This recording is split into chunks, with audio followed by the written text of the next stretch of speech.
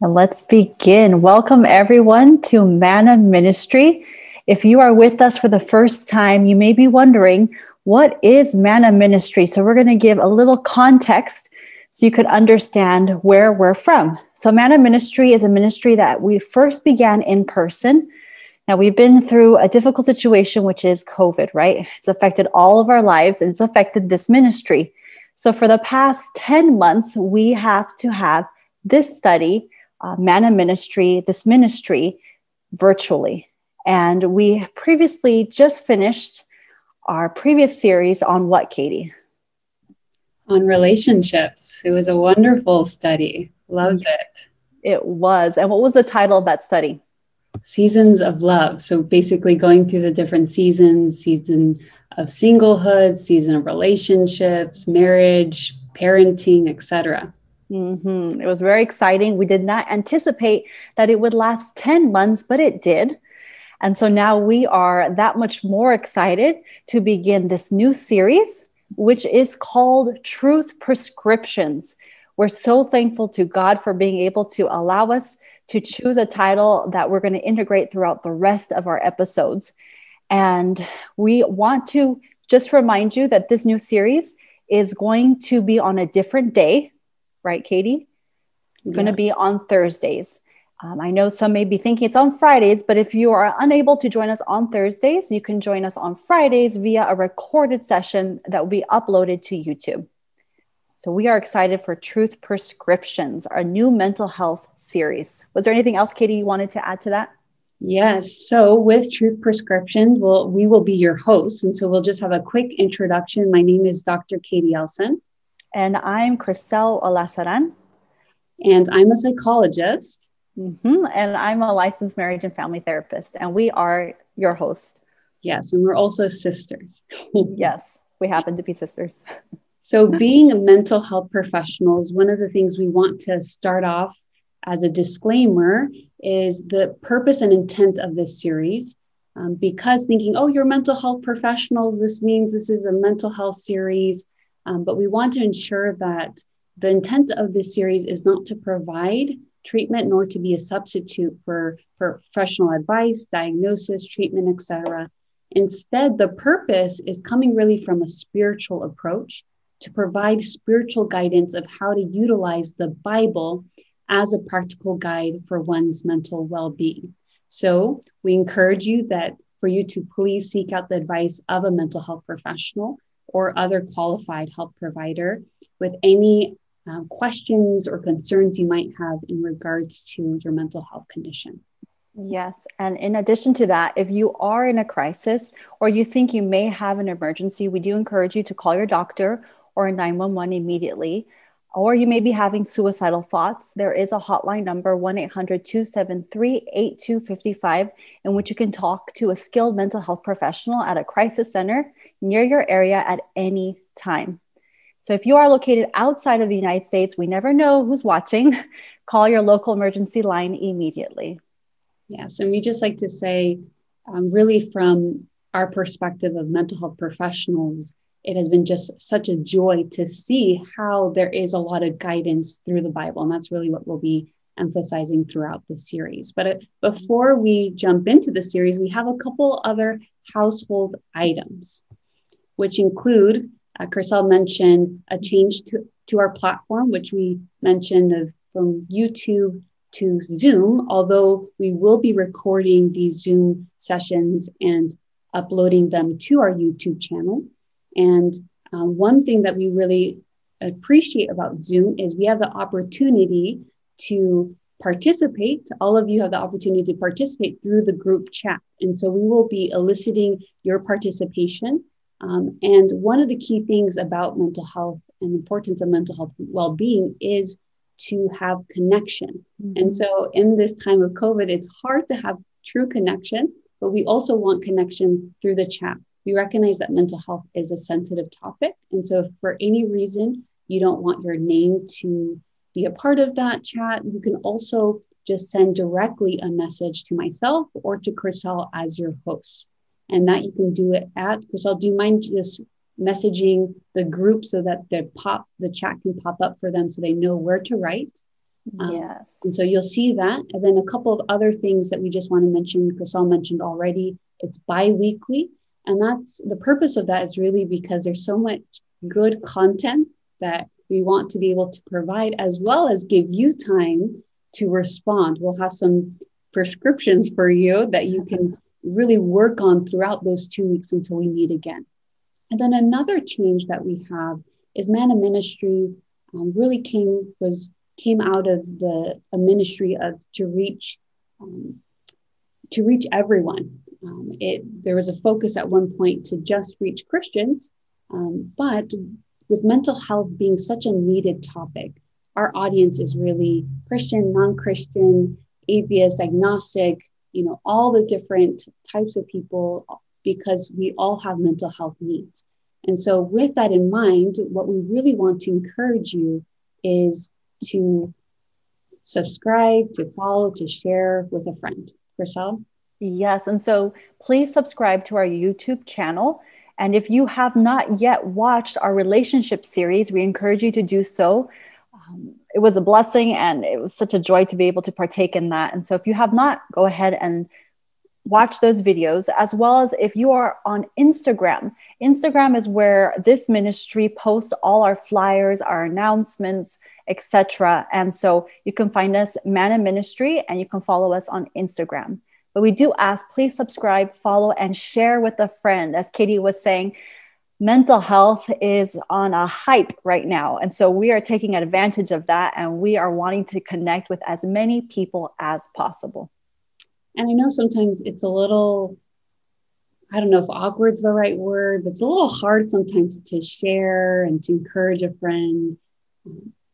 But as Kryssel just mentioned, mental health is something we all need. So it's whether you yourself are in need, whether a friend, a family member, a stranger. We didn't emphasize this as much last series, but and this is no way to say, hey, we want more followers. Hey, we want more subscribers. This is truly for the importance of sharing mental health resources. And it's really hard to find good quality mental health resources on the truth. And so we encourage you to please share. It's not that difficult, whether on social media, with a friend via email or text. It's something that's very, very much so needed. Yes. And I have noticed that several have begun sharing. So thank you. Yes, already. Great. Already. Yes. Yes. Well, let's go ahead and let's begin with a word of prayer. Dear Lord in heaven, we want to thank you for the opportunity to be able to continue maintaining connection. Even though we are not in person altogether, we are here on a virtual platform. We thank you for allowing this connection to happen. And most importantly, we ask that you guide us in all understanding and all truth, Lord. We're here because we're seeking the truth. There is so much out there that can get so confusing of where the truth lies. And so we're here asking that the truth be revealed to each and every one of us. Thank you, Lord, for all you do for us. In your name we pray. Amen. Amen. All right. So, are we ready? Yes, we are ready. So as Kryssel mentioned before, this will be a different format. So if you joined us in our last series, it's going to actually be quite different. And we used to have a time for song, for testimonies, prayer requests, etc. But instead, we'll be having an activity, and an activity that's very relevant to our topic for that day. So it won't always be the same activity. So every episode will have something different. So stay tuned. And this activity for today will be a true or false, right? Very relevant to the truth prescriptions topic for today, a true or false activity. And Kryssel is going to be leading out this activity. Yes. And so we may not be having our videos on or our audio on, but we do have that chat, right? And so we encourage you to pull out that chat and respond to each of these, either fact or myth, right? I'm not going to tell you which is which, but let us know what you think. And I think this activity is really crucial for the episode that we're doing, the topic we're doing today, because it helps us become aware if we really know the statistics, the truth behind mental health. There's a lot that's said out there, but The question is, what is true and what is false, right? And so let's go ahead and begin. For number 1, So just a reminder, have people, you're going to type true or false. So she'll read the statement and then just type. And the responses will be given throughout the presentation. Yes. Okay, ready to begin? Okay, 4 out of 10 Americans suffer from mental health difficulties. Is that true or false? Take a moment. Wow, good. You guys are on it.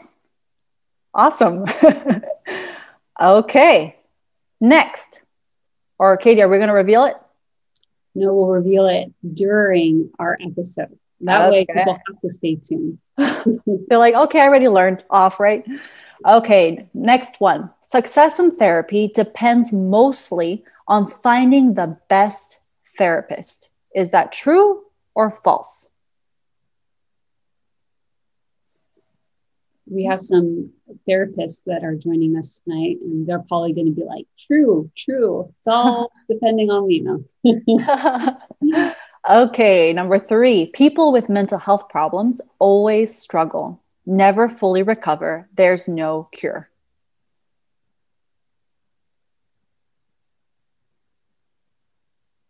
Okay, good. Next, suicide is a leading cause of death. True or false? Okay, I see that we're having some differing answers here. Okay. Next, a key aspect of successful therapy is changing one's thoughts. True or false?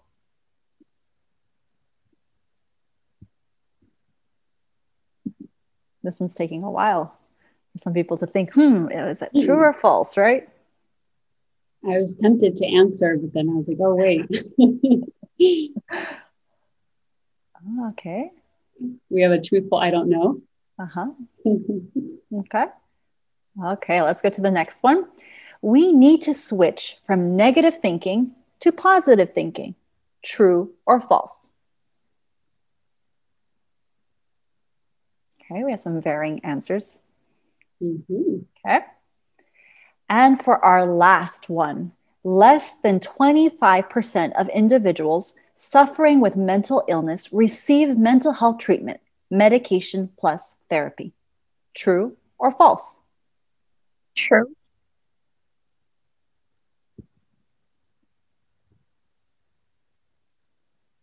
Okay.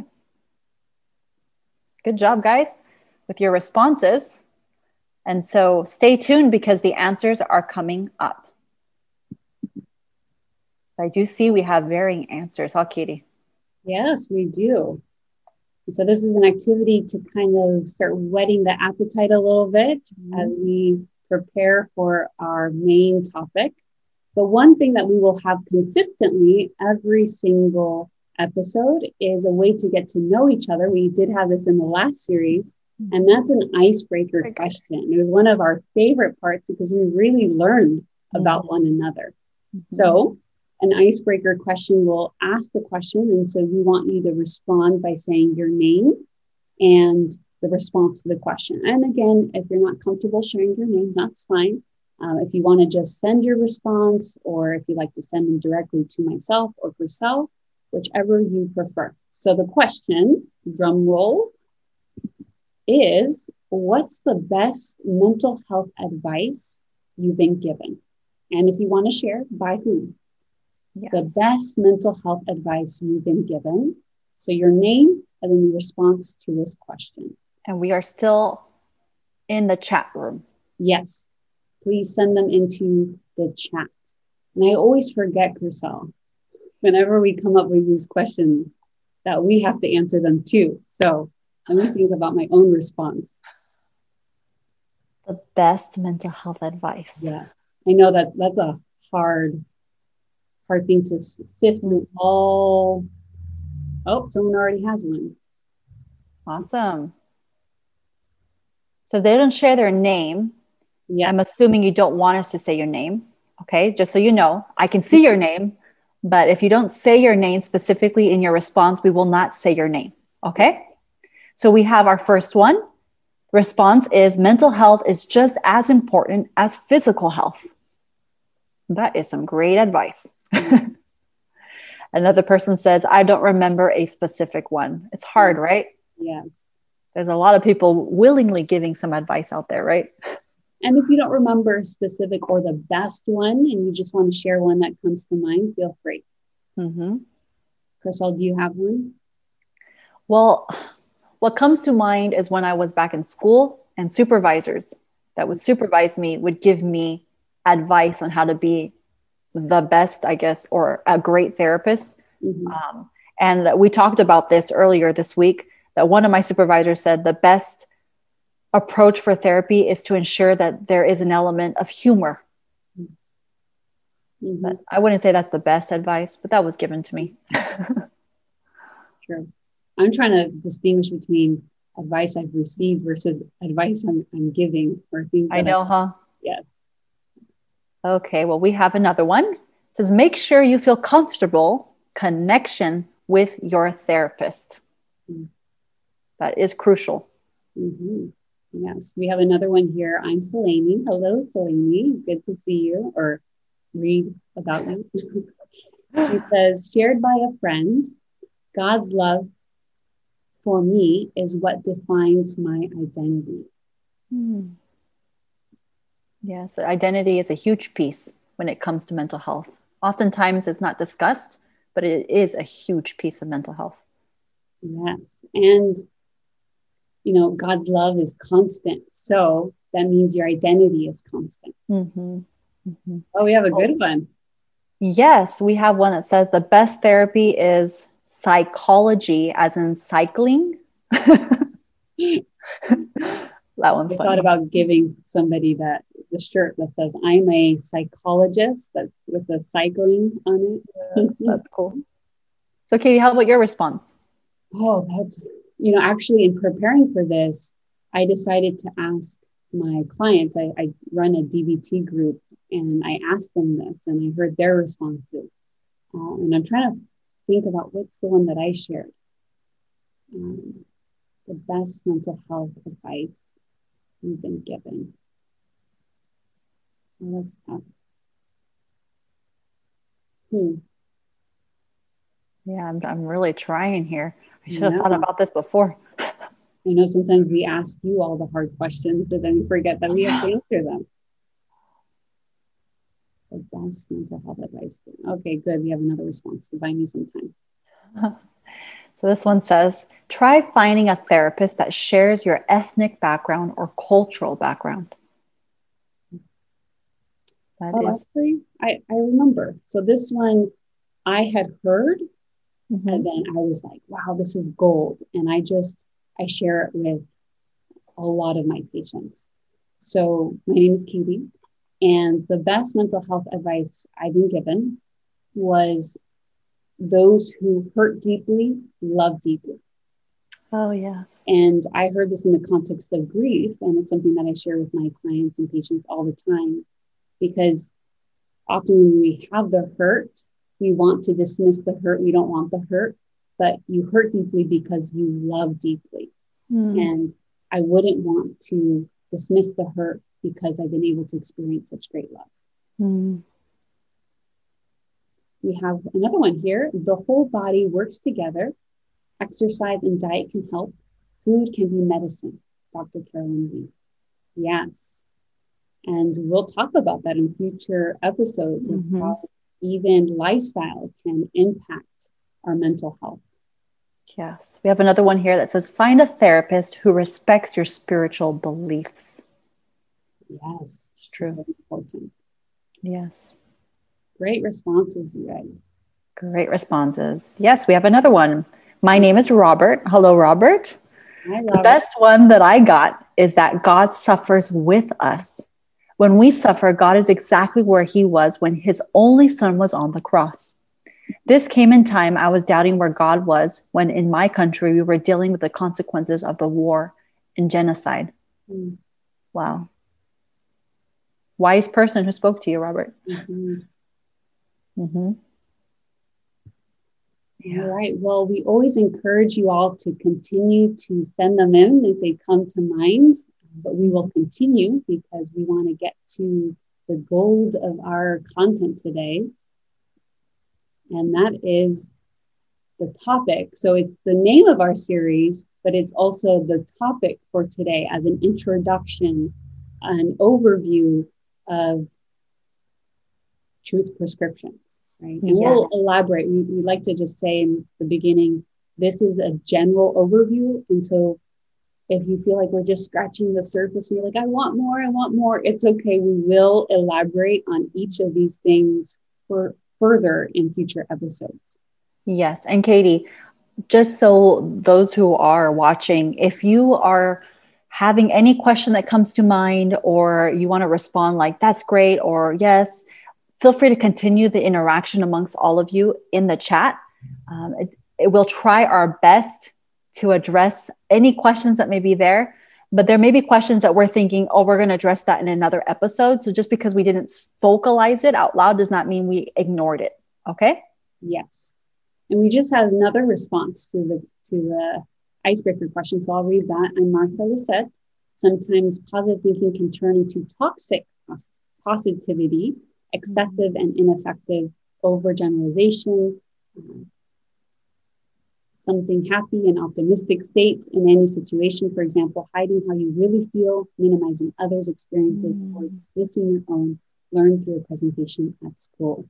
Yes. And that was actually one of our true and false questions. And that's something we'll briefly address later on. And yes, Kryssel, great reminder. Please utilize the chat throughout. If you hadn't joined us in our previous series, what you say in the chat really does direct also the conversation and is relevant to our topic. So it's not just us presenting. We do value input and questions, and we try our best to answer them according to the lesson. And sometimes we might just keep them in mind for future episodes. Yes. So today, truth prescriptions, what we'll be doing again is utilizing the Bible and having a biblical approach while utilizing research and mental health research to support the Bible, not the other way around. So the biblical approach, but also looking at research. And we want to start off by saying just a little bit about what motivated us to do this study and series. So if you're not aware, which most likely you are aware, there is a mental health crisis. So we'll already answer 2 of the questions that we had in our activity, Kryssel. Yes. So I believe it was the first one. 4 out of 10 Americans do suffer from a mental illness. Right, Katie? Yes. And that, you may have noticed, is different than the typical stat that is typically mentioned of 1 in 4 or 1 in 5. And that's because with COVID, the rates have dramatically increased. And so that's 40% of Americans. And to be honest, I think that's underestimated because that's only what's reported and not everyone endorse certain symptoms. So 4 of 10 Americans do suffer with mental illness or mental health difficulties. So just start thinking about yourself in the context of your friends, right? How many are suffering? And one thing that I've once heard is like, hey, how do you know someone's suffering? They're smiling, because we're really good at hiding it. Yes. And for the other true and false that we're addressing at this moment is in regards to suicide. Suicide is a leading cause of death. And right along with the COVID situation, the pandemic, higher numbers, unfortunately. And even so, we're seeing suicide amongst younger children. Unfortunately, that is the case. And so, yes, it is a leading cause of death. Although it's stigmatized, right? Oftentimes we don't talk about it, we don't mention it, but it is happening. And what's so sad is this is actually a third of our true and false, is that the crisis has risen, has gotten more severe, and yet stats show that less than 25% of people who actually struggle actually end up receiving mental health treatment. Mm-hmm. And the breakdown of that is, what do you think? I want to hear your responses. Which one do you think is utilized more, medications or therapy? This should be an easy one. In terms of those seeking treatment. Yes. So the 25% or less than 25%, but of the 25%, which one do you think is utilized more, medication or therapy? Okay, so we have a response, probably meds. Mm-hmm. Okay. What else? Anybody else think differently or the same? Yes. Medication. Okay. Mm-hmm. Yes. And someone thinks therapy. So about 16% medication and 9% therapy. So almost double medication, right? And that definitely, especially in America, where that is the way that our system works. And that teaches us that with a mental health crisis and with very low utilization of treatment, especially therapists, that people are looking for help. And people are not just looking for help, but they're looking for good quality help. And so my sister and I and our team all together were like, okay, well, we know of certain things that can be of the utmost help. And the way our approach tonight will be from the 3 Ps. Kryssel, what are the 3 Ps? The 3 Ps are the prescriber, the prescription, and then the patient. And so we're going to be approaching our truth prescription today from those 3 perspectives, right? Yes. And what qualities make the best prescriber? So you might say, what am I supposed to be looking in a therapist, right? And then from a prescription, what type of therapy should I be looking for? And then even the patient, what type of patient or client should I be in order to have success?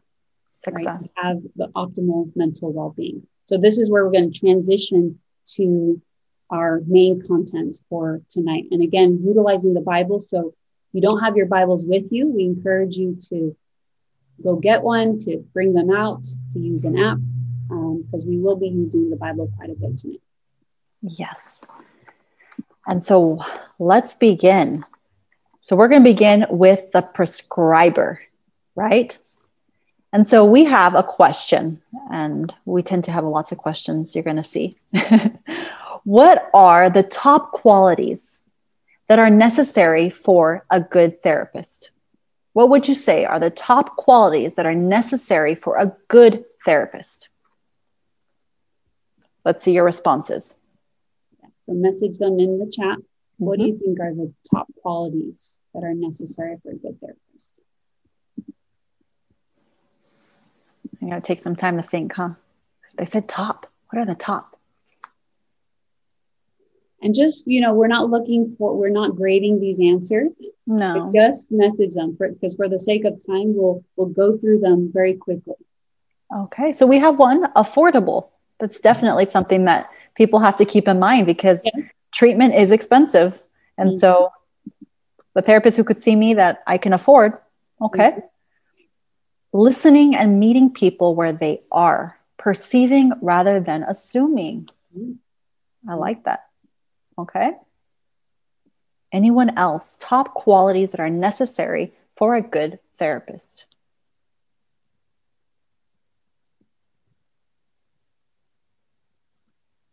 I can't respond because I know.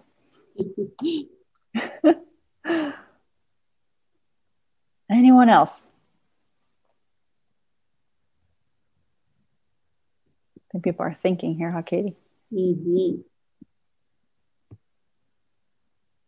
Unsure. Sometimes people may not even think about, is there a difference between a good therapist, not a good therapist? Is a therapist just a therapist, right?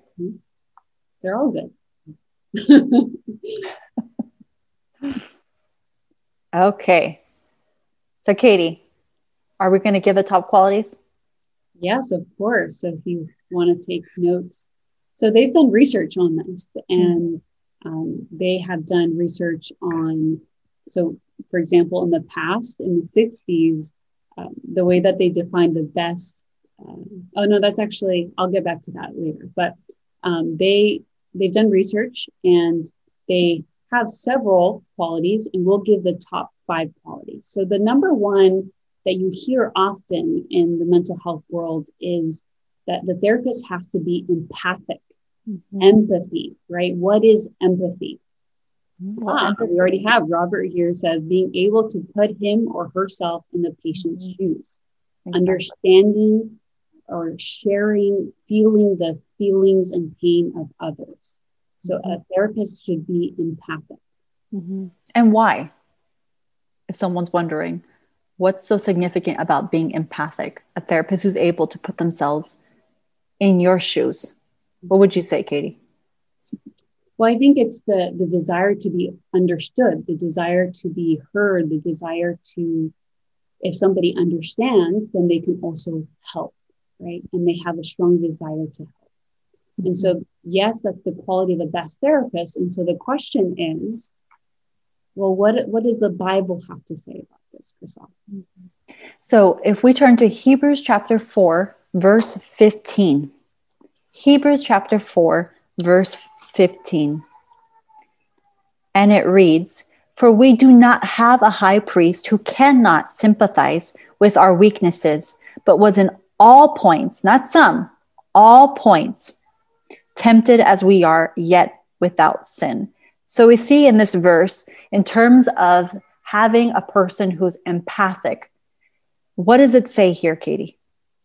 That we have somebody who can truly, truly empathize. And this goes along with Robert's response earlier when he talked about the best mental health advice he had received was knowing that God has suffered as we have suffered, right? It's not just a therapist that can empathize or sympathize. Oh, I can understand. Actually, for me as a therapist, I typically tell my clients, I can't understand. I can't imagine what you're actually going through because I just don't quite know. But Jesus can, because he actually suffered in all points and tempted in all points as we have. Yeah. It's pretty incredible. It's hard to absorb that, right? Yeah, it's pretty incredible. We have someone here who mentions Isaiah chapter 53, verses 3-5, stating that it shows his empathy for us. Yeah. So that's number one, right, Katie? Yep. A prescriber that has empathy, that is able to put themselves in your shoes to truly feel the pain of others. And the best example of this is Jesus Christ himself.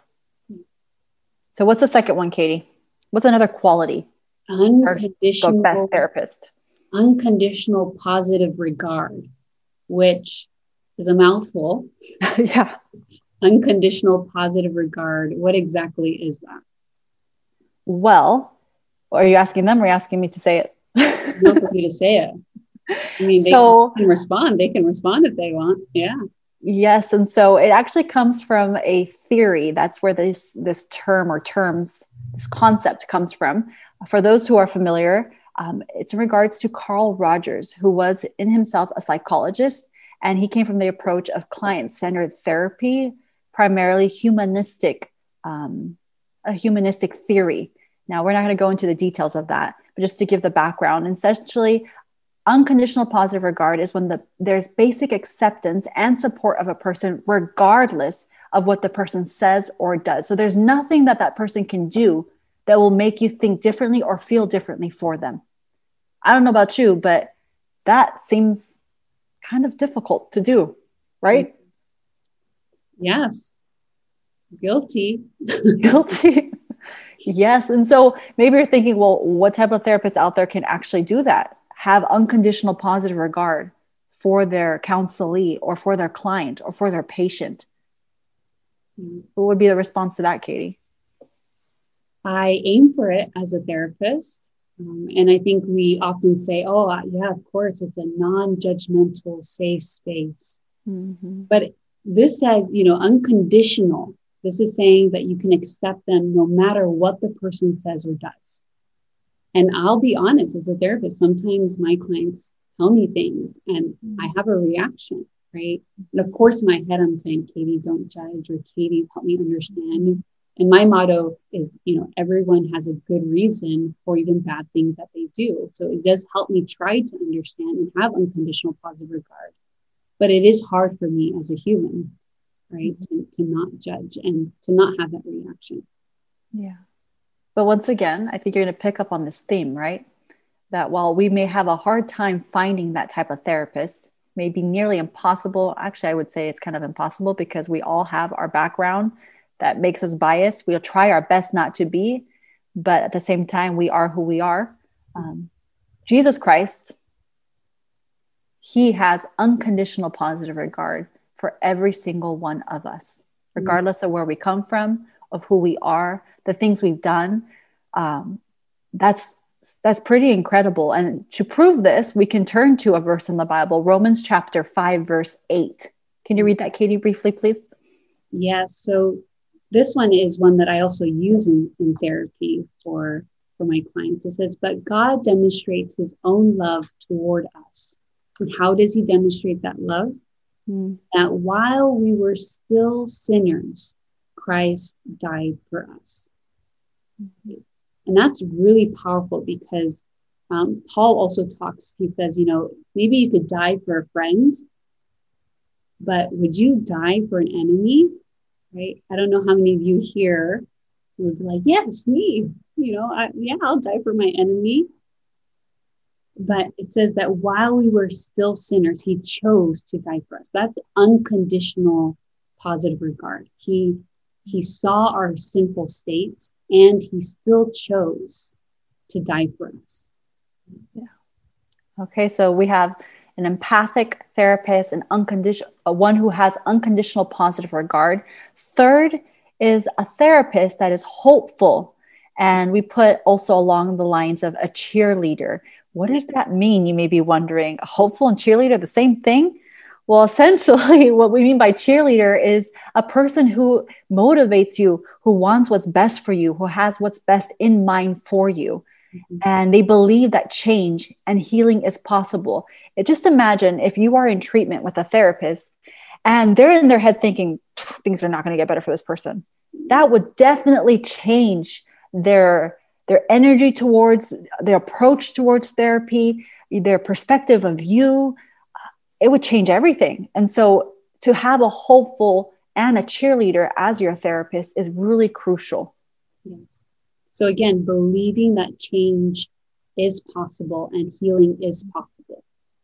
And this is really important because there are some therapists that, depending on your worldview, can believe that, mental illness is something that's biological, it's hereditary, that you can't ever get better. Yes. Yeah. And if that therapist has that worldview, it's definitely going to impact the outcome of your treatment. The word in the Bible for hope in Greek is elpis. And it means that there's a desire of some good, but with an expectation of obtaining it. So hope is not just expectation of some good. It has the expectation of obtaining it. And so if you think about that from a biblical perspective, Kryssel, what does that mean to have God as our therapist? Is he hopeful about our outcomes, our mental health outcomes? I mean, he created us. From the beginning, he was hopeful. From the beginning, he's our cheerleader. I love the verse in Jeremiah, and most of you may be familiarized with this. If not, Jeremiah chapter 29, verse 11. This one is a verse that is often shared. And it says, for I know the thoughts that I think towards you, says the Lord, thoughts of peace and not of evil, to give you a future and a hope. And I love this verse because it combines the hopeful and as well as a cheerleader, that he wants what's best for us, thoughts of peace for us. He is our cheerleader.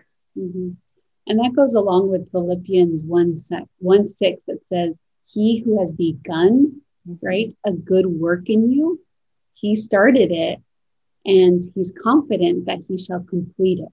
So he can be hopeful in our outcome because he's the one who started, the good work in you of healing, and he will complete it. And I'd have to just say quickly, I was talking to my sister about this. And I know we have some therapists here tonight, so you can probably resonate with this. I remember so many times in which I've just complimented or praised a client. And I was like, wow, you're just doing such a great job. Or, I had a parrot and I was like, Mom, I am so impressed with how much you've changed. Like what you just did with your son, I'm so impressed. And they like have this reaction to like, oh, like they've never received a compliment before, or they've never been praised. And we know that often as a child, they weren't positively reinforced. They weren't encouraged. They weren't praised. And so even as adults, they're like, oh, wow, somebody actually believes in me. And that's how I view God. He's a constant cheerleader, right? And you do need a therapist that is a cheerleader and that is hopeful that he who has begun a good work in you will complete it. Yes. And this cheerleader, he's not going to all of a sudden stop cheering because he has unconditional positive regard as well. Right? So we have empathy, unconditional positive regard. We have hopeful cheerleader. Next is competent. Yes. What does it mean to be competent as a therapist, Katie? I mean, I just have to say, like, yes, you can have someone who's empathic, someone who's, loving and have positive regard and is a cheerleader. But if they're not competent, like, yeah. But Katie, what does it mean to be competent as a therapist? Because competent means you got an education. Competent means that you finished your hours and you're licensed. What does it mean to be competent in terms of being a great therapist? Yeah. So the way that I think about competence in regards to a therapist is somebody who can truly understand the problem, can truly understand the symptoms, the diagnosis, right? Case conceptualization. Most importantly, the solution or a solution, and be able to connect it from point A to point C. Right, Katie? Yes. That would be competent. Yeah. Yes. And so understanding the problem and then therefore better understanding how to provide a solution. Mm-hmm. And we may be thinking, well, isn't that obvious? Isn't that what a therapist? Not necessarily. There are a lot of therapies out there that is simply like a free association where it's just, I come in, I share my feelings, and then the person listens and says, okay, that's great that you got that out. But there's not necessarily a treatment plan. There's not any goals. And so it makes you wonder, does this therapist really know what they're doing? Or am I just kind of giving them information about my life and then they're giving me a response? So we see that in the Bible that God is a competent prescriber because he's described with three main qualities: that he's omniscient, omnipresent, and omnipotent, which means he's all-knowing, he's all-present, and he's all-powerful, right? If you think about those three qualities are really, really important for having a good therapist, right? Somebody who's all-knowing, oh man, I don't know if I would want to be all-knowing as a therapist. Some things I don't want to know. But God knows. God knows. He's always present. That's also, I don't want to always be present. But he's all-powerful, right? He has all-knowing, all-present, and he's all-powerful. And therefore, meaning he knows the problem completely, but he also has the complete ability for the solution. Yeah. And Katie, honestly, there's no therapist who can do that. Obviously. There's no therapist who can do that. So in terms of what is the best therapist so far, Christ is winning. God himself is winning, yes. Right? Mm-hmm. And so in terms of what the Bible has to say in regards to Christ being all powerful, all knowing, all present, we see in Psalms chapter 139, verses 1 through 6. So I'm going to read through this. It says, "O Lord, you have searched me and known me. You know my sitting down and my rising up. You understand my thought afar off. You comprehend my path and my lying down, and are acquainted with all of my ways. For there is not a word in my tongue, but behold, O Lord, you know it all together. You have hedged me behind and before, and laid your hand upon me. such knowledge is too wonderful for me. It is high. I cannot attain it. Mm. So we see here that he knows all our aspects of our being, right? Mm. Altogether, he knows us. And Colossians 2:3 kind of just adds that in him are hidden all the treasures of wisdom and knowledge. Right? Mm-hmm. So of course we would want him as the ultimate therapist. Yes. But the last quality, anyone want to guess what's the last quality? I'll give you a little hint. It has to do something with truth prescriptions. The last quality that is essential for a therapist, for a good therapist, is for them to be trustworthy, which includes them being truthful. So, Kryssel, do you want to elaborate a little bit more on that of why is it necessary for a therapist to be trustworthy and truthful? Well, to be trustworthy means many different things, right? I think an element of being trustworthy is being consistent. Just imagine if you are in a therapy session or multiple sessions where the therapist is not consistent with their approach. Some days you're going to work on one thing, and other days it's like, wait, what's really going on here? And you're confused. And you may even begin to start to feel insecure. Does this therapist really know what they're doing? And that lack of trust will begin to undermine your connection with that therapist and therefore affect your results in therapy. And so an element of being trustworthy as a therapist is having consistency. You do not change. You're truthful. Anything else you want to add to that, Katie? Well, I want you all just to have a moment to imagine you go see a therapist and they are 10 minutes late. And you're like, okay, it's the first session. Maybe they went over with their previous client. It's fine. Then the next session, they're 15 minutes late. Okay, it's fine. And then the next time they're on time. Okay, that's good. The next time, let's say they start answering phone calls. Sadly, this does happen. This happens, yes. They start answering phone calls during your session, right? Essentially, they're not consistent. Is that helpful for treatment? Is it helpful to build trust with your provider? Not at all. Yes. And another element, Katie, of consistency is being able to maintain treatment on a consistent basis. If it is once a month and then all of a sudden, okay, I'll see you next week, that really does affect the outcome of your treatment. I always suggest that it's best to have consistent treatment because it affects your progress in treatment. Mm-hmm. And someone here makes a comment, trust is vital to the health of any relationship, right? And the therapeutic alliance relationship is a relationship. It's a strange, sacred relationship, but it is a relationship. And I'll just say, as a therapist, I try my best to be consistent, but I'm still human. And so I'm not perfect. So sometimes I do go over and another client, is like trying to, keep me with them. They do a doorknob confession right as I'm about to leave. They say something, right? Mm-hmm. It's hard because I'm not perfect. But the Bible shares that there is somebody that is completely trustworthy, somebody who changes not. And you can all probably guess who that is. God, right? God. Hebrews 13:8 says, Jesus Christ is the same yesterday, today, and forever. Not tomorrow, forever. Forever, so that we can really rely on him because he changes not, which is also Malachi 3 verse 6.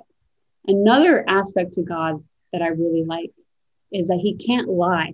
Mm-hmm. You're like, okay, yeah. Why is that important, Kryssel? That's so important because essentially what that means is that all these verses that we've been reading, they're the truth. There's nothing regarding him, which we know the Bible is all about him, that is a lie. Therefore, what does that mean? That everything that we learn from here is true. Mm. It's not a lie, and therefore it can be trusted. And some of you maybe are thinking, well, I don't really trust the Bible, or I don't really, but I don't know. Mm. And so one thing that we encourage you throughout this series is to kind of test it according to mental health principles. So you can test it according to a prophecy lens. You can test it according to, an archaeological lens, from all these different perspectives. As a mental health professional, I have tested it according to the principles of mental health and research. And I can just tell you from what I found, it is always consistent with the research. And if there's something that's a little off, it's typically the research. But I will say this, you're unsure about whether or not you can trust the Bible, stay with this series and ask yourself, are there any mental health principles in the Bible that are untrue? And so God does not lie. And I love that because, he can't lie, because if he were to say something, it would happen because he's true. And that's very different from the Bible says, well, there is somebody who is a liar and the father of all lies. And that is God's enemy. That is Satan. And this is so important. When I do therapy, I teach this to my clients because then they're able to say, okay, I'm having a negative, untruthful thought. Is that of God? No, that's of the enemy. So we have God as a God of all truth, and we have Satan as the father of all lies. And that's in John chapter 8, verse 44. Yes. Would you like me to read that, Katie? Yes, of course. So John chapter 8, verse 44. You are of your father, the devil, and the desires of your father you want to do. He was a murderer from the beginning and does not stand in the truth, because there is no truth in him. When he speaks a lie, he speaks from his own resources, for he is a liar, and not just a liar, but the father of it all. So to kind of close out this section here, we have the 5 qualities. And just to emphasize, John 14:6 says that Jesus is the way, the truth, and the life. So we know him to be a truthful prescriber. And so what are the 5 qualities? Does anyone remember? Empathic? No? Unconditional positive regard. Yeah. Oh, I thought you were looking at the chat. Well, there was a chat. Hopeful cheerleader. Mm-hmm. Competent and trustworthy. Truthful. And so, and you see in Isaiah chapter 9, verse 6, that a good summary is that it says that God is a wonderful counselor. So if you're asking, what are the qualities that I should look for in a counselor, in a therapist, and a prescriber, right? Then I can look for someone who's empathic, someone with unconditional positive regard, somebody who's hopeful, competent, trustworthy, and ultimately the one that meets that list and goes beyond that list is our wonderful counselor, God. Yes. And so he will be our prescriber through our mental health episodes. So if you are looking for the best prescriber, it's the truth. God himself is the best prescriber. So we've found a good prescriber. So what's next? What is the best prescription? So we've got the prescriber, but then let's talk about the treatment. What is the best prescription? So likewise, what we did earlier in terms of the top qualities for a therapist, now we're going to ask, what do you think are the top qualities that are necessary for a good prescription/therapy? So let's see your responses. So what are the top qualities? Yes, for good therapy. So in other words, some people ask, what do I look for? So maybe I found a good therapist, but what type of treatment or what type of therapy? Like I've heard of so many different things of narrative therapy, solution focus, CBT, DBT. There's so many out there. There's so many. What are the qualities that I should be looking for? We see here biblical based, okay, which I would say many of us say, but we don't even know what does that mean. What biblically based? Do they use the actual Bible in therapy, or what does that really mean? We'll answer that briefly today. The other qualities that are necessary for good therapy. Therapists, I'd be curious to hear from you. What do you think determines good therapy? The world needs more spirit-filled therapists which means essentially that their therapist is God himself that guides them in all understanding and in the truth. Okay. Okay, so we have a response here. It says, if it's medication, it shouldn't be addictive. Okay. So that if there is a component of treatment that has medication, that it shouldn't lead us into an addiction, which can happen, especially when it comes to pain medication. Okay, someone else says goal-oriented, question mark, or at least has a direction according to the client's needs. Okay. Okay. Let's have one more response, Katie. Yes. You don't want to wait too long because time is ticking. Mm-hmm. Good responses. So for effective treatment, good prescription. Compassion. You can feel free to continue to message your responses. So this comes from a research article. I'm going to read a quote. It's from "What are the key characteristics of a good psychotherapy? Calling for ethical patient involvement."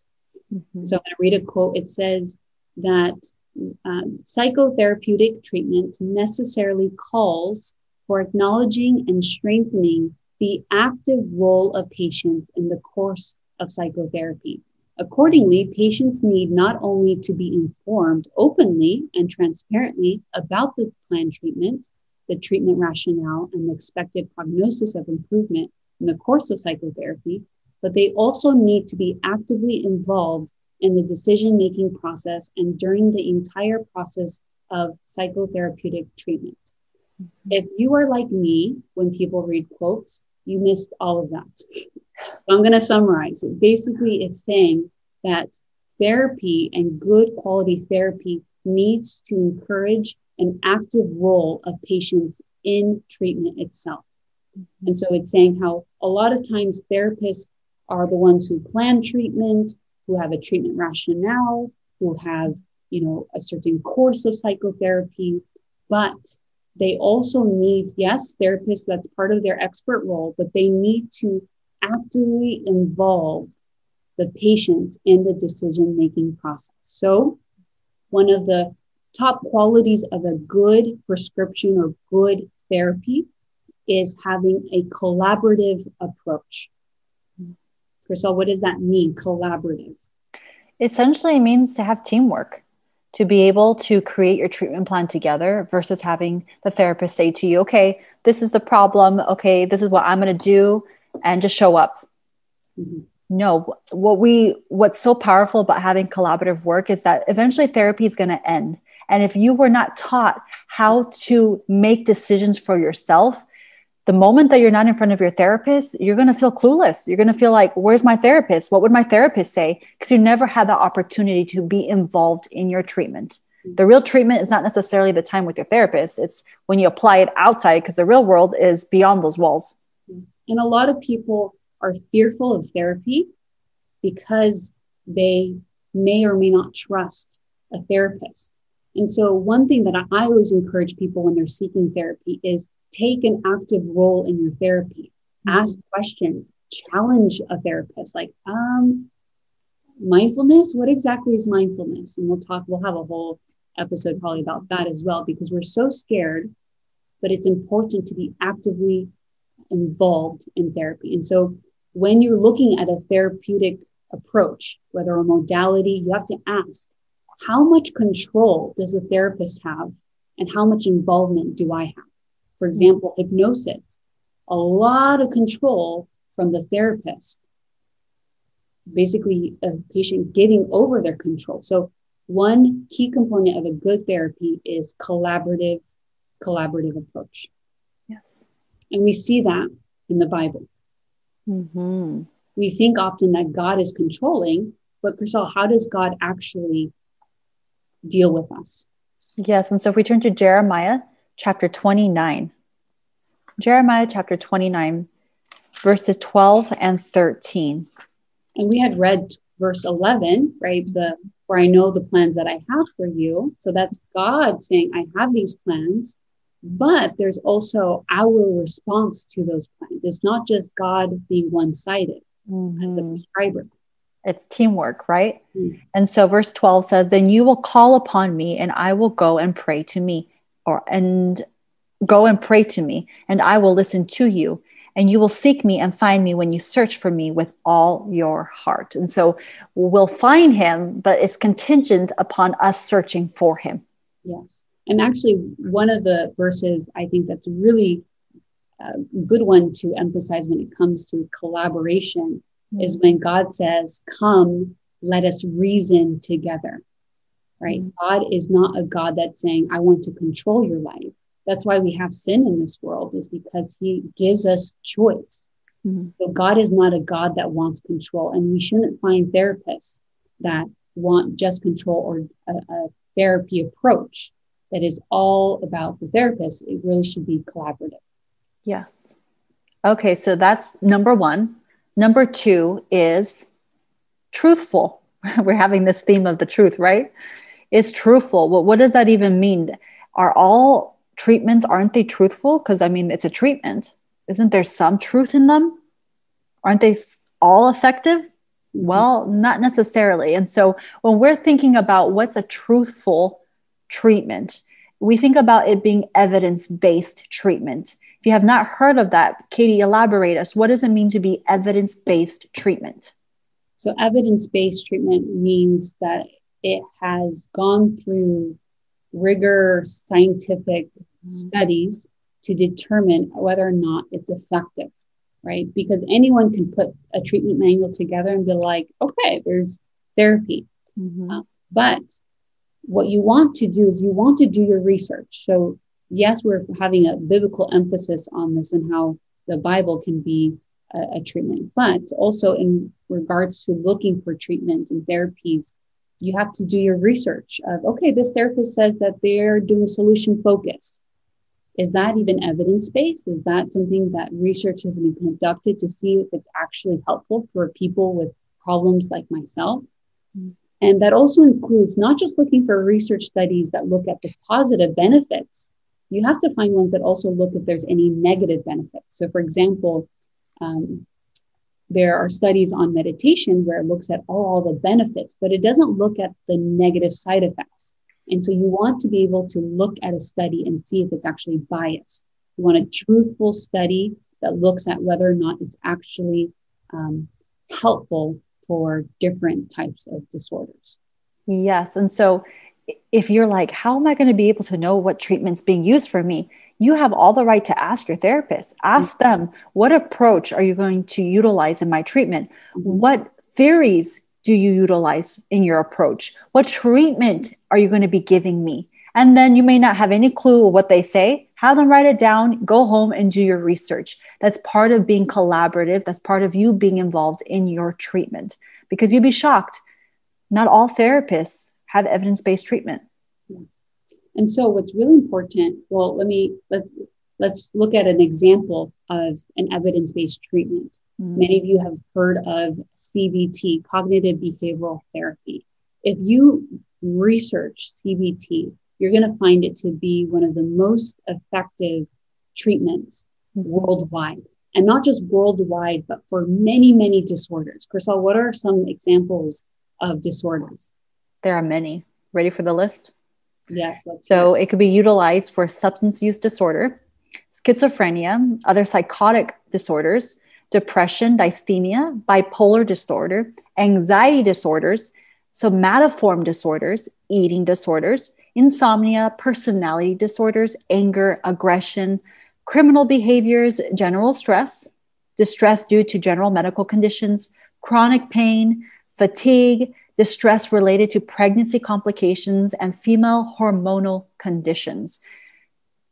That's a handful.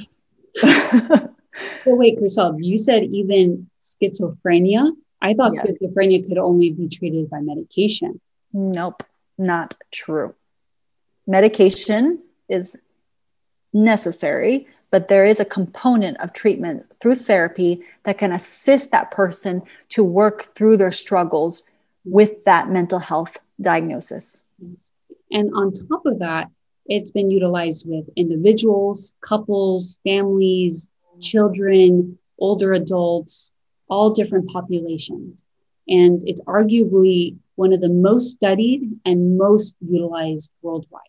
So that gives you confidence that CBT can be a truthful truthful evidence-based treatment. And CBT has several branches, right? There's several waves or different types of treatments that also stem from CBT. For example, DBT, dialectical behavioral therapy, has the same core tenets, which we'll talk about in a little bit. CPT is like CBT for trauma, trauma focused. And so different types of modalities also for additional problems. So for example, DBT is more borderline personality disorder, a lot more severe, complex clinical cases. Mm-hmm. But maybe they're wondering, Katie, well, okay, so yes, it's evidence-based. It's utilized worldwide. There's something about these treatments that are making them effective. What is it? Mm-hmm. Right? I mean, I'd be curious to know. Yeah. So I'm actually going to share, let me see if I should share a slide right now. There's 3 core tenets that we as human beings, we comprise of 3 main things. So let me just share my screen quickly here.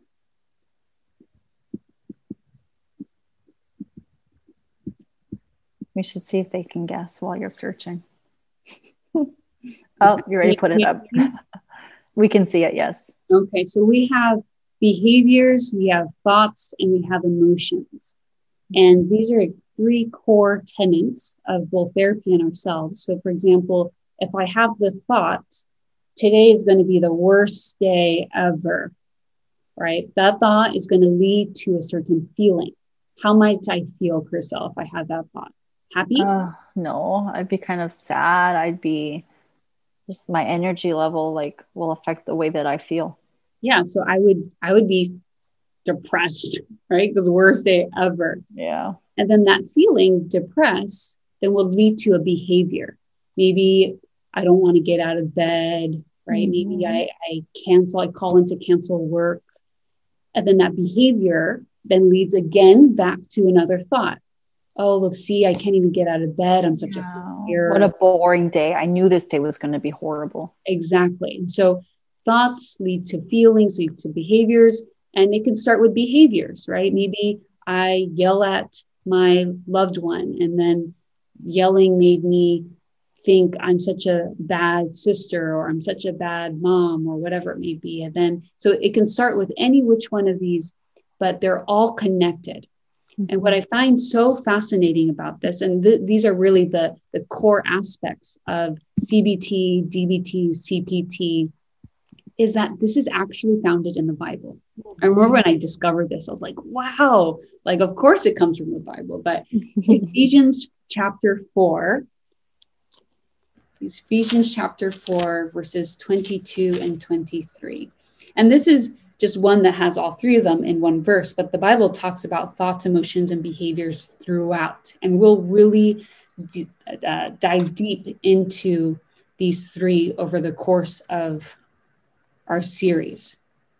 I literally have a bank of verses that I turn to for each of these tenets. So Ephesians 4, verses 22 and 23 says, "You were taught with regard to your former way of life to put off your old self." So put off your behaviors, which is being corrupted by its deceitful desires, emotions, to be made new in the attitude of your minds, which are thoughts. So we see how there's a connection between our behaviors, our thoughts, and our emotions. And again, one of the true or false questions were, we need to switch from negative thinking to positive thinking. And I think people were mixed on that one. So you are ready for the answer? Kryssel, is that true or false? We need to switch from negative thinking to positive thinking. That's false. But Kryssel, the whole world is telling me just be positive. You got to be optimistic. How is that false? Well, oftentimes when we are trying to be positive, we are actually lying to ourselves, avoiding a problem, or denying the truth. Mm-hmm. Right. And so I always say it's not necessarily being a positive thought, but what's realistic? Is there evidence to support that thought that you have? Because if it is a thought that isn't necessarily a positive thought, and you evaluate that thought according to the triangle, which we'll show in another episode how that pertains to treatment and how to utilize it for treatment, you can begin to recognize things in yourself that needs to change. But if you continue to maintain denial and think, be positive, be positive, be positive, be positive, you won't see any change come from that. The example I like to give to my clients for that is if you have the thought, I'm the worst person, like I did something and I'm the worst person ever, right? If you say, oh, just be positive. No, I'm okay. I'm okay. Like, that's okay. You don't take responsibility. You're not the worst person. So that's overly negative, but the other one's overly positive. You want to find a balanced thought of what I did was wrong, right? And if you think about it from a Christian perspective, the enemy wants you to be like, I'm a filthy sinner. God can't save me. Or the opposite, Katie. Or he wants you in the opposite, overly positive of, no, I'm a good person. But a balanced response is, I am a sinner and God's grace is sufficient for me, right?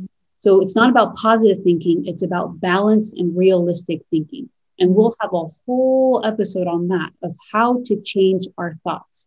There are many Bible verses that talk about keeping captive your thoughts to the obedience of Christ, about renewing your mind, right? That the thoughts and changing the thoughts are powerful. Yes. And so what we really want are thoughts that are truthful. Exactly. Some truth hurts, but it's truthful. And we know that it's truthful.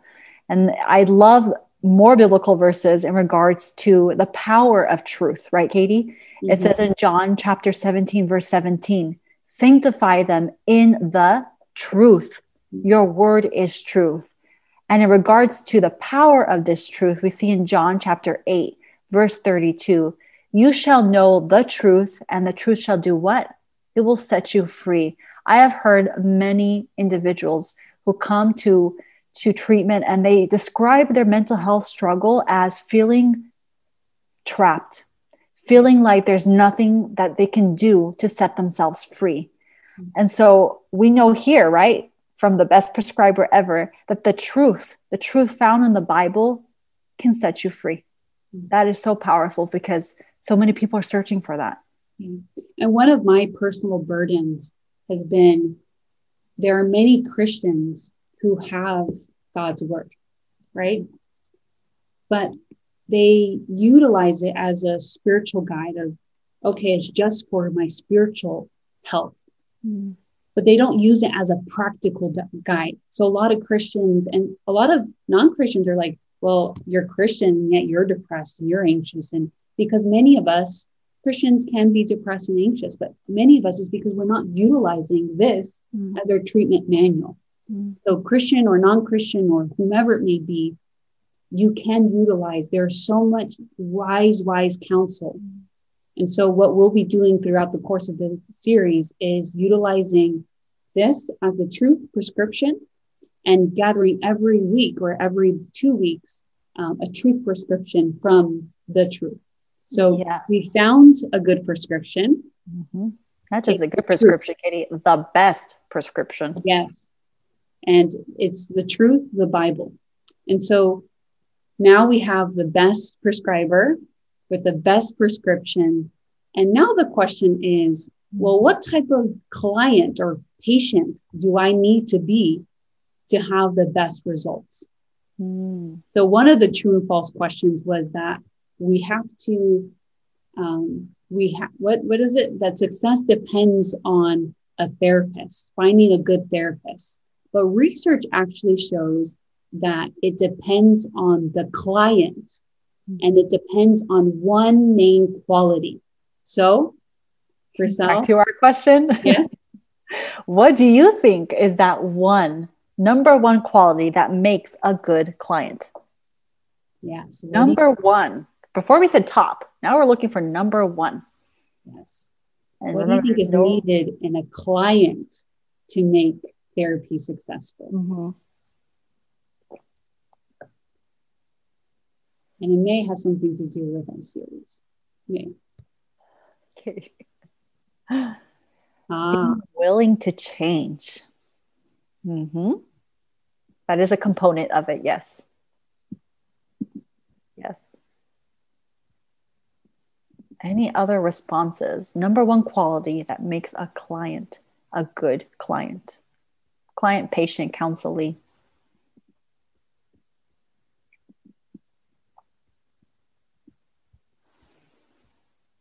Any other responses?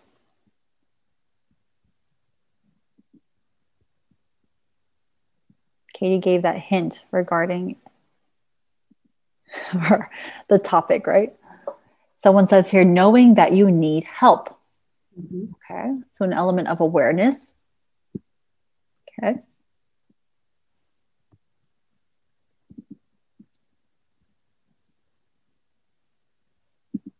Truthful. So, Katie, what is it? What is that number one quality? Yes, being truthful. Ding, ding, ding, ding. Mm-hmm. Which means being truthful about your need of help. Mm-hmm. So also ding, ding, ding on Robert's comment. Yes. And then being truthful about how willing you are to change. So I think they all got it right. Yes. Being open-minded, not defensive, mm-hmm. which includes, which a lot of people have difficulty with, is accepting, right, their problem instead of blaming others. Mm-hmm. So a lot of times, oh, it was my parents' fault, or it was this or this or this. But accepting, being honest with yourself, being truthful about your condition, and being willing to put in the hard work. Therapy is hard work. Mm-hmm. A lot of clients I have, well, not a lot, some clients I have that really struggle in getting better is because they have this illusion of ease. Oh, I get into therapy and I'm going to get better. Some Christians have that perspective when I found the Lord, life is going to be cruising. Not at all. Because we live in a broken world. So that means that life will be difficult and it requires hard work. And Kryssel, is this just in session? Does that mean they just have to like really for an hour, like just really, put on their work boots here? No. And so as I mentioned earlier, the real treatment, the real therapy is not necessarily the time you spend with your therapist. It's what you do to apply what you've learned in the outside, because that time with the therapist is going to come to an end. And so are you motivated outside of therapy, applying what you learn and having questions to come back and say, hey, we talked about this and I tried to apply it. I don't think I quite get it. I tried to use that triangle you shared. I couldn't figure out what was that emotion attached to that thought. Can you help me? You are, remember, teamwork together. This is not just the therapist telling you what to do, but that teamwork, in order for it to exist, is for you to maintain that motivation and willingness to change in and out of your session and your treatment with your therapist. Yeah, so that's really crucial. In terms of consistency too, are you showing up on time? Because if you're showing up late to your sessions, that's not necessarily showing your motivation or a demonstration of your motivation for change in your life. And I always say this, if you're too comfortable in treatment, maybe treatment is not being received. And I say that because when we go see a therapist is when we truly disclose what's the truth of what's going on with your struggles. And so if it's too comfortable, is the truth really being revealed? And so just ask yourself that question. If you are currently in treatment, or if you ever find yourself in treatment, are you really receiving the best prescription from the best prescriber? And are you being the best client? And being truthful in session and out of session. Many people go to therapy and they're okay. I lay it out all in the therapy room. But then we're on the outside. We go to our work environment. We go to church. We go to other settings. How are you? I'm fine. And you're dying on the inside. That's not being truthful. So part of this mental health series is really learning to tell yourself the truth and learning to tell others the truth. But you first have to start telling yourself and being honest and truthful as the patient. And we see that in the Bible. Psalms 25:5 says, "Lead me in your truth and teach me." It's having this humility. It's saying, God, I'm coming to you, me as a patient, you as the prescriber. It says, "For you are the God of my salvation. For you, I wait all day long." And I really like this verse because it's saying, I'm willing to learn, lead me in your truth, teach me, and I'm willing to wait, because we have to be patient with our progress. Right? You do not get better overnight. No. But it will come. And so I will wait on you all day long. Mm-hmm. We have another verse, Psalms chapter 145:18. The Lord is near to all, not some, but to all who call on him, to all who call on him in truth. And so that's another element of that teamwork, of you taking the initiative to call on him, recognizing that in him is the best prescription. But as a client, are you calling on him? In truth. In truth. Mm-hmm. Because there are some who suppress the truth. So a lot of people have mental health difficulties because they're ignoring the truth, ignoring. Romans 1:18 says that there are unrighteous people who suppress the truth. That's the language it uses, suppress the truth. Mm-hmm. Thinking about truth, they say truth is the pill that everyone wants, but that it's too hard to swallow. And so you, as the patient, or perhaps you're also gathering this information for others, the question is, are you a truthful patient? Are you being honest that you need help? Right? Many of us here might be thinking, oh, no, I'm good. I'm here learning for someone else. But we all need help. Right? So are you being honest, or are you suppressing the truth? Mm-hmm.